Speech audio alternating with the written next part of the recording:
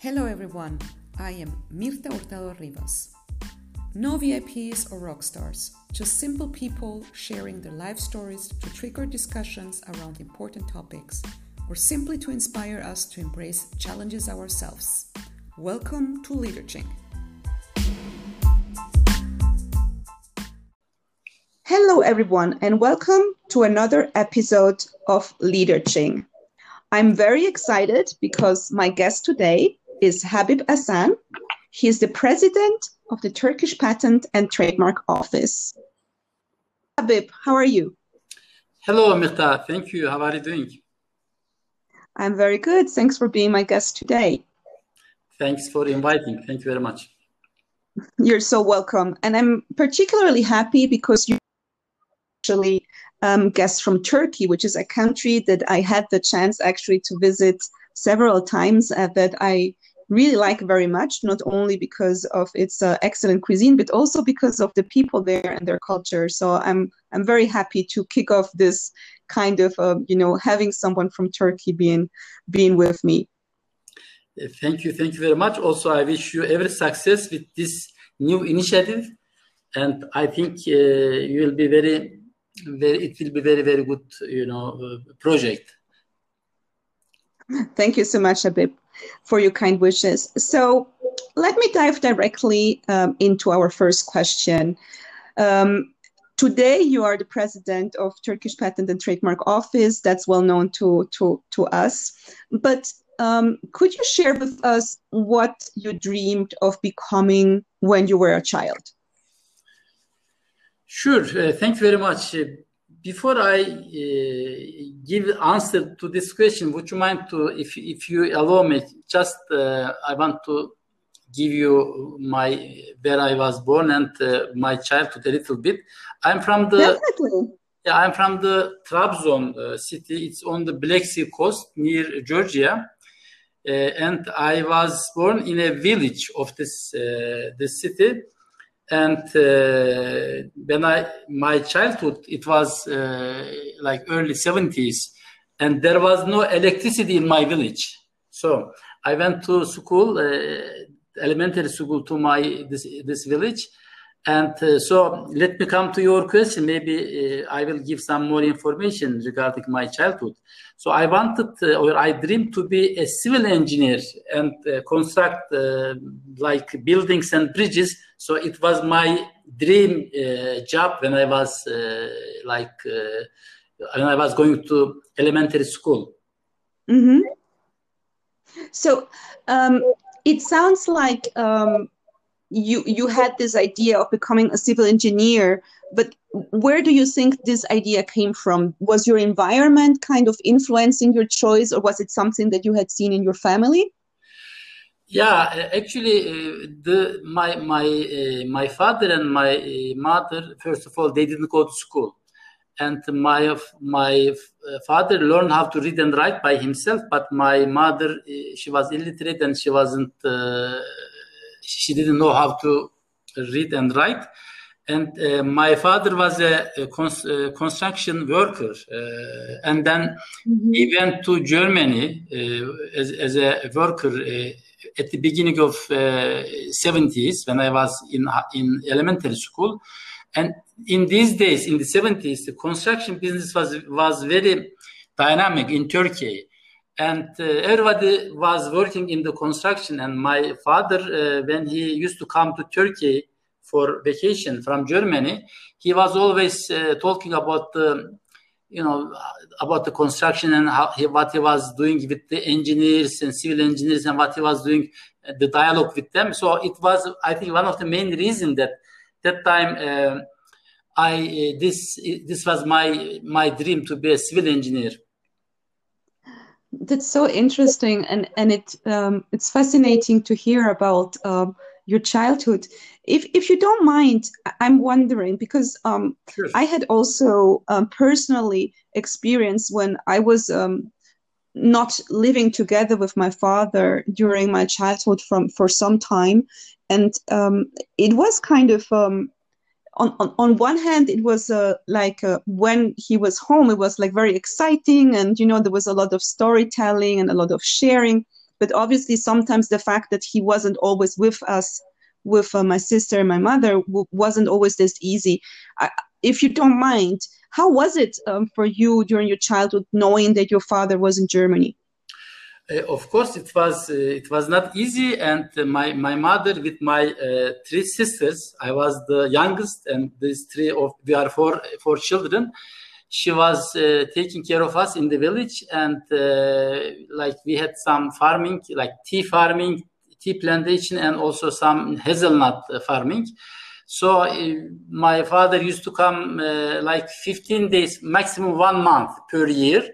And this was for a long time, like over like 25 years. And all this time, of course, in this period, we will talk about the high school, university, but my mother was always in the village. And then this was our kind of part of our culture to take care of children in the village. And then man has to go to, earn the money and send back. So it was not easy, and I remember we homesick my father always when I was, of course, very small, and so as you said, it was not. It was it is very unique experience. And again, as I said, there was no electricity in the village at that time in that part of the Turkey, and I remember when I was going to primary school. I was doing my homeworks under there was gas lamps, and we were using these lamps, and then it was very, of course, difficult times for me and for my family. I fully understand. Thanks so much for sharing this so openly. Sure. You just mentioned that. Obviously this was one part of your childhood, but then you continued studying, right? Which for your family was something very special as well, right? So how did you then progress, high school and then later on your further education? Thank you very much. So I went to elementary school or primary school, whatever you call it, in my village, and my three sisters, the oldest one, she went there only 2 years, and she were not able to graduate because she had to help my mother. But the other two sisters, they were able to graduate from the elementary school. It was 5 years that time. So I was the only one in the family who progressed or proceed after elementary school. I went to secondary school. It was 10 kilometers from my hometown, my village, and I used to walk there every day. So in 2 ways, it was 10 kilometers each day, and this was 3 years. And during the winter, I remember there used to be too much snow in that part of the Turkey, so it was very, very difficult. So after this 3 years, very difficult. And then I talked with there was a friend of mine, and he was going to high school in Istanbul. And I said to my father, I want to go to high school. High school is 3 years in Istanbul. And then first he didn't accept it, and he said, okay, it will be very difficult for you. And so, but late after that, he accepted that. And then I went to high school in Istanbul. There is one of the best high school. It's called Kabataş High School. It was a boarding house, so I lived in dormitory in 3 years there. But it was a big shock for me because I went from a small town, from small actually village to Istanbul, and there was a cultural actually differences between them, and to adapt for me it was not easy, and it took more than 1 year. But hopefully after that, I got used to it, and then I was one of the good students in the class. And after I graduated, there was an examination for university entrance examination on the competitive base, and I took that exam, and then I was accepted in one of the very good universities in Turkey. It's Middle East Technical University in Ankara in civil engineering department. So then it was my dream actually, as you asked me before. But then what happened was, during these days, Turkey, it was early 80s. We had some, because of this Cold War, we had some some problems, between the youth, some leftist and rightist, movements, and sometimes it was even some people were killing some other, people. And my father told me that, okay, it's very dangerous. You should come to some, other university close to us. It's more safe. And there is another university in Trabzon. And then in these days, mechanical engineering started to be more, famous. And then after I saw this, movement towards mechanical engineering, I changed my subject. So I chose mechanical engineering, and I graduated from mechanical engineering in 1985. And then I went to States to study for my master's and PhD in mechanical engineering. Excellent. Thank you so much for sharing that. I have one question, Sure. Habib. You have mentioned twice difficult situations. Once, and I think to me, and I think probably to everyone listening, when you had to face these walks in the cold, in the snow during winter, for 10 kilometers walking, and then later on when you were like kind of having this big change also at a cultural level when you go to Istanbul, what is it that kind of drove you? What inspired you to continue, to face these challenges and not to give up? Actually, it's a very good question. In this part of Turkey, in my village, it's not flat place, and the farming places are very limited. And the only thing you can survive for when you grow up for your family, you should go to school, or you should go to Germany or like Switzerland or France as a worker. And this was kind of in my genes, when I was very small. And I knew that when I was going to that 10 kilometers per day for my secondary school, I didn't have any chance to get out of this village. And the farming area, again, it was very, very, limited area. You cannot make enough money from that farming. And so it was the main motivation that I convinced my father to go to Istanbul and to get better high school education, and then I can be accepted in the university exam. So basically it was that in my village, you cannot earn your life. I understand. And I think that's what drives a lot of people, even our days, right, from in many areas of the world, and not only in Turkey, but other areas as well. Now you have, you told us that then you have been to the US, and I know that you have a long-standing, very successful career already behind you and ahead of you. But I was wondering, you are a leader, you're a manager in your current position, and I'm sure that you have been managed and have had leaders that have also, told you things that you have come to know during your career. I was wondering if you could share with our listeners, what in your view is the characteristics that a good leader should have? Thank you. Actually, I'm my education, as I said, it was an engineering education. I have not taken or go to school for that kind of like business administration, that you can get some theoretical knowledge regarding management or be a good manager. But when I came back to Turkey, I was teaching in the university as a professor till 2007. And during this time, I had some like I was deputy dean of graduate school and some other the chair of the research center. And during these times, I learned how to be a good manager from the not from the theoretical knowledge, but just living it in it. And of course, after that, when now I am the president of the Turkish Patent Institution more than 12 years. And so to reply to your question, of course, there is no one answer that, but I can give you some different, maybe points to be a good manager. First of all, in my experience, you should be democratic, and you should be fair with your team, with the people that you are working. And the most important is to create a competitive environment, which means that the people who can work and do their work good, they should get some kind of price out of it.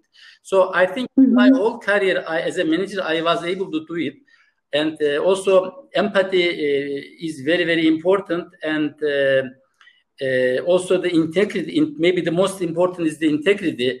And the people that you work, they should trust you, what you say and what you do. You should be very honest in that respect. And of course, to choose the right people is also very, very important. I want to give you one very good example with this one. When I was appointed as a president of the Turk patent in 2008, I talked with the minister and I told him that, of course, there are different divisions in my institution, but there are 4 core divisions. This is the patent, designs, trademarks, and GIS divisions. There are like human resources and there are some accounting divisions. They are also important, but for these 4 core divisions, I asked to my minister, please give me the right to choose these directors here by myself. The rest you can, sometimes in Turkey it's very common to sometimes the minister can also suggest you some names, some political names. But for these 4, it was the first in our history of Turk patent. For these 4 positions, I choose examiners, the senior examiners. They can, teach, they can speak different languages. They are very well educated, and they are coming from the bottom. And it's the first time in the history of Turk patent, because before me, all these positions were filled with people from outside. And when I did was, and of course, I tried to choose the best ones. And then even right now, one of them is my vice president, Cemil Başpınar. He used to be that time examiner. Now he is my vice president. Maybe he will be in my place. This motivated the staff a lot. And they saw first time they cannot, they don't have to retire as a patent examiners. They can be director of the division. They can be even president of the division. I think in that respect, it was a very successful, strategy. So to reply, to sum up this question, to be one of the team, not as a manager, but one of the team member, and to do it in genuine way is very, very important. When I start a project in my institution, sometimes even if they are not sure that they cannot do it, I can sit on the computer and I start with the examiner to do it. When we were appointed as an ISA authority, and I said that we are going to apply for this one, nobody believed that we can do it. And they said, okay, to prepare PCT report is not very easy. And I sit down at an examiner with the examiners, and a couple of weeks we prepared PCT report together.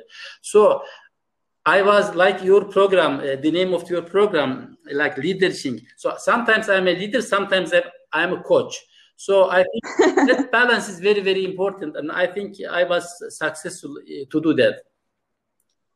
Thank you so much for your very, clear explanation. I really like, there is 4 elements that you have mentioned. And I think the first one was, creating the competitive environment, where one essential part is obviously recognition, right? That's how you've chose the example you gave about the directors. I think the other keyword that you mentioned was empathy, right? Empathy is probably very important nowadays, even where many of us need to work from distance. I think empathy is also very important to continue to actually understand our team members. Then you mentioned something that very often is forgotten, or at least it's mentioned, but it's not very clear sometimes to people what it means, and it's integrity, right? And I think integrity is really, as you mentioned, is walk your talk, right? What you say is what you do, and you're authentic and transparent in the ways you do it. And the last really item that really has now, has caught my attention is really the fact that very often one of the most important things you can do is create opportunities for your staff, right? And that's what you did by appointing internal staff, by showing that there is opportunities within the institution that you lead for everyone who wants to achieve something, right? And I think that's a true inspiration. When you see that happening, then probably, a younger staff or staff that is junior certainly has sees this role model and says, well, the other person did it, so why couldn't I do it? I think this is very, very inspiring. Thank you so much. So my next question goes a little bit in a different direction, but I think it's very much related to what you just shared with us. One of my passions, or what leadership is also trying to kind of continue to support, is the question about gender, right? Women having access to the same opportunities as men. And I wanted just to know, what are your thoughts around gender equality? Thank you very much, because this is very, very important question for me. And if you remember, or as I shared with you, I have 3 sisters, and I am the youngest one, and I am the only one in the family who I was able to, proceed with my secondary school and university. And the rest of 3 of my sisters, they are just after, even one of them she was not able to graduate from the elementary school, but the other 2 just graduate, and that's it. They were not able to go to school because they had to help my mother in the village for farming, and my mother need them. And so I always think about it, even for today, and I see they are also doing fine, but still, because they did not get enough education, it always hurts me a lot. And I was the lucky one in the family. And then, so I think that is a big problem everywhere in Turkey, in most of all the European countries. Even if we have enough legislation there, in practice, cultural problems, we have it everywhere. And another maybe information I want to share with you, this is maybe even you don't know this one. My wife, she's a politician, and actually she was a member of parliament 4 years. And then she acted as, she was also deputy minister of the family and social policies. So she's one of the activists in this gender equality in Turkey, a very well-known one. And that's why I was very lucky. I was trained by her. That's why in my institution in Turk Patent, the staff is almost 50-50, the total staff, males and females. And I tried to also always appoint like directors, as many as I can. I was not able to solve the problem, but I am very sensitive to that issue. So it is always in my priority. So maybe you may know about, there is an Istanbul Convention regarding this violence against women. This is the European Council, convention resolution. So Turkey signed that one in 2011, and that time my wife was deputy minister of family. And then even for time being, she was elected in European Council as there's Grevio, it's called, expert on this subject. And she go and examine or prepare report for different countries in Europe about like the violence against women, which is very related actually, but it is not the gender equality. So I believe this problem, it is everywhere. I have 2 daughters, and I know sometimes how they are being treated unfairly. Even our legislations are in place, but this does not solve this cultural problems we are facing. Today I read an article and by chance, and it said that for women to get financially the same level with men and women, it will take around 200 years. even Yes. even if we try to solve that problem. So it's a big issue, and I'm very aware of that problem because of my wife, and I try to always help to solve this problem, not easy to solve it. And thank you very much for asking me this question. It's very important for me. Thank you so much, Habib, for sharing, and congratulations to your wife for being such a good role model for the next generations of women that are growing up now. I think it's extremely important to have women take this type of positions and roles and also advocate. And you are right, the topic of violence against women is very, very, very closely related to gender equality. And I would like to highlight one statement that you just made and which resonates a lot with me. The first thing is that this problem exists in all countries. And I think it's really important to remember that there is, at least up to date, not a country where we can really say that gender equality has fully been implemented and achieved. And hence, it's up to everyone to continue to strive and to continue to support this topic and to find better solution. And the other thing I think which is also very important is you stated something that has always kind of, caught my attention. In most of the countries, not in all, but in many of the countries, at least in our region, Europe, Turkey, and so on, legislation is up to date. We have achieved on paper, in most countries, gender equality. We're still working on some details, maybe like equal pay and so on, but there is already the legislative framework. As you correctly mentioned, this is not only a question of law, it's a question of mindset, right? This is a question of culture. And probably we need to continue, to invest our time and to teach our children and share with our associates and with our staff and with our friends and family how important it is to continue to have this as a priority in our minds, right? Not to forget it. And I think it's very good to hear from you that you're actively contributing to this very important topic. So thanks so much for sharing this. And by the way, I didn't know, I wasn't aware of your wife's career. So this is also new to me. So this is really good that we are talking about this. We are getting to the end of our conversation, and you have shared so many interesting things today. I'm wondering, one question that I like to ask my guests is, if you could go back to the past, when you were around in your 20s, let's say, more or less, what type of advice would you give yourself, having now the knowledge and wisdom that you have?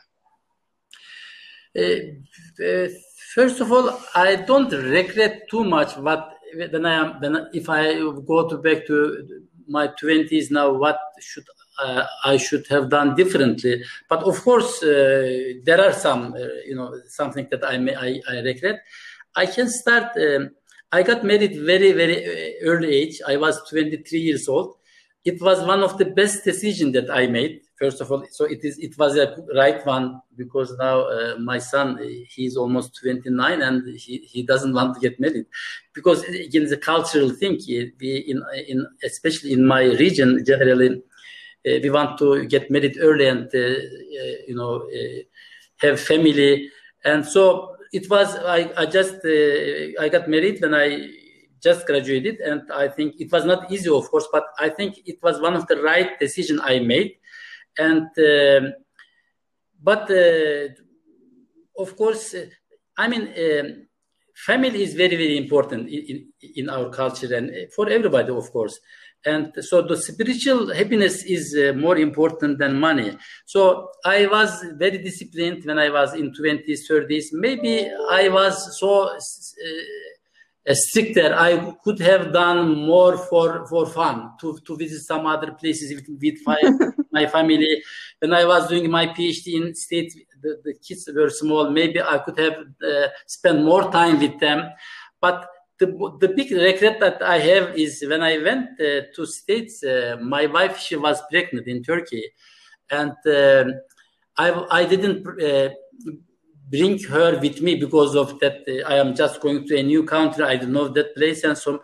And then she and my daughter, that she was born after 4 months, I went to States. They come to States after like it was more than 1 year. It was one of the always I remember, and I regret. I should have brought her with me at the beginning when I was leaving, when I was going to study for my master's. And actually, it's always I always think about it. So in the bottom line is, so spiritual happiness is very, very important. I was professionally, I am very, very successful. I don't regret generally when I was in 20s what I have decided and my decisions. But again, maybe to spend more time with my family, not with my work, not my PhD, my publications, with my kids, with my family, to go some new places, more places. I did it, but maybe to do it more, it was better. And if I go back now, if there is like time machine, maybe I would have done this as an additional, things. But in general, I don't regret what I have done. Thank you so much, Habib. And I think, your statements about spiritual happiness are a very good closing statement. I think that what we try to achieve with leadership is exactly a little bit of that. I'm not saying that by listening to this podcast, someone would become spiritually more happy, but I hope that people listening to your story and to other stories will find inspiration and will maybe just think about it, right? Maybe there is some listener who will think, am I really spending the time I would like to spend with my family? Is this something that I could regret 20 years from now? So I think if we can give some little inspiration by sharing our life stories, I'm sure that this will be very helpful. So thanks again so much for having been my guest today. I wish you all the best, in particular, a lot of, health during this pandemic to you and your family. And I hope that our paths will cross again as they did in the past. Thank you very much, Mifta, for this very good program. And I wish you all the best and good health. And I am sure that it will be cross. We will meet someplace. And again, be safe and take care. Thank you very much. Thank you so much, Habib. Goodbye. Goodbye.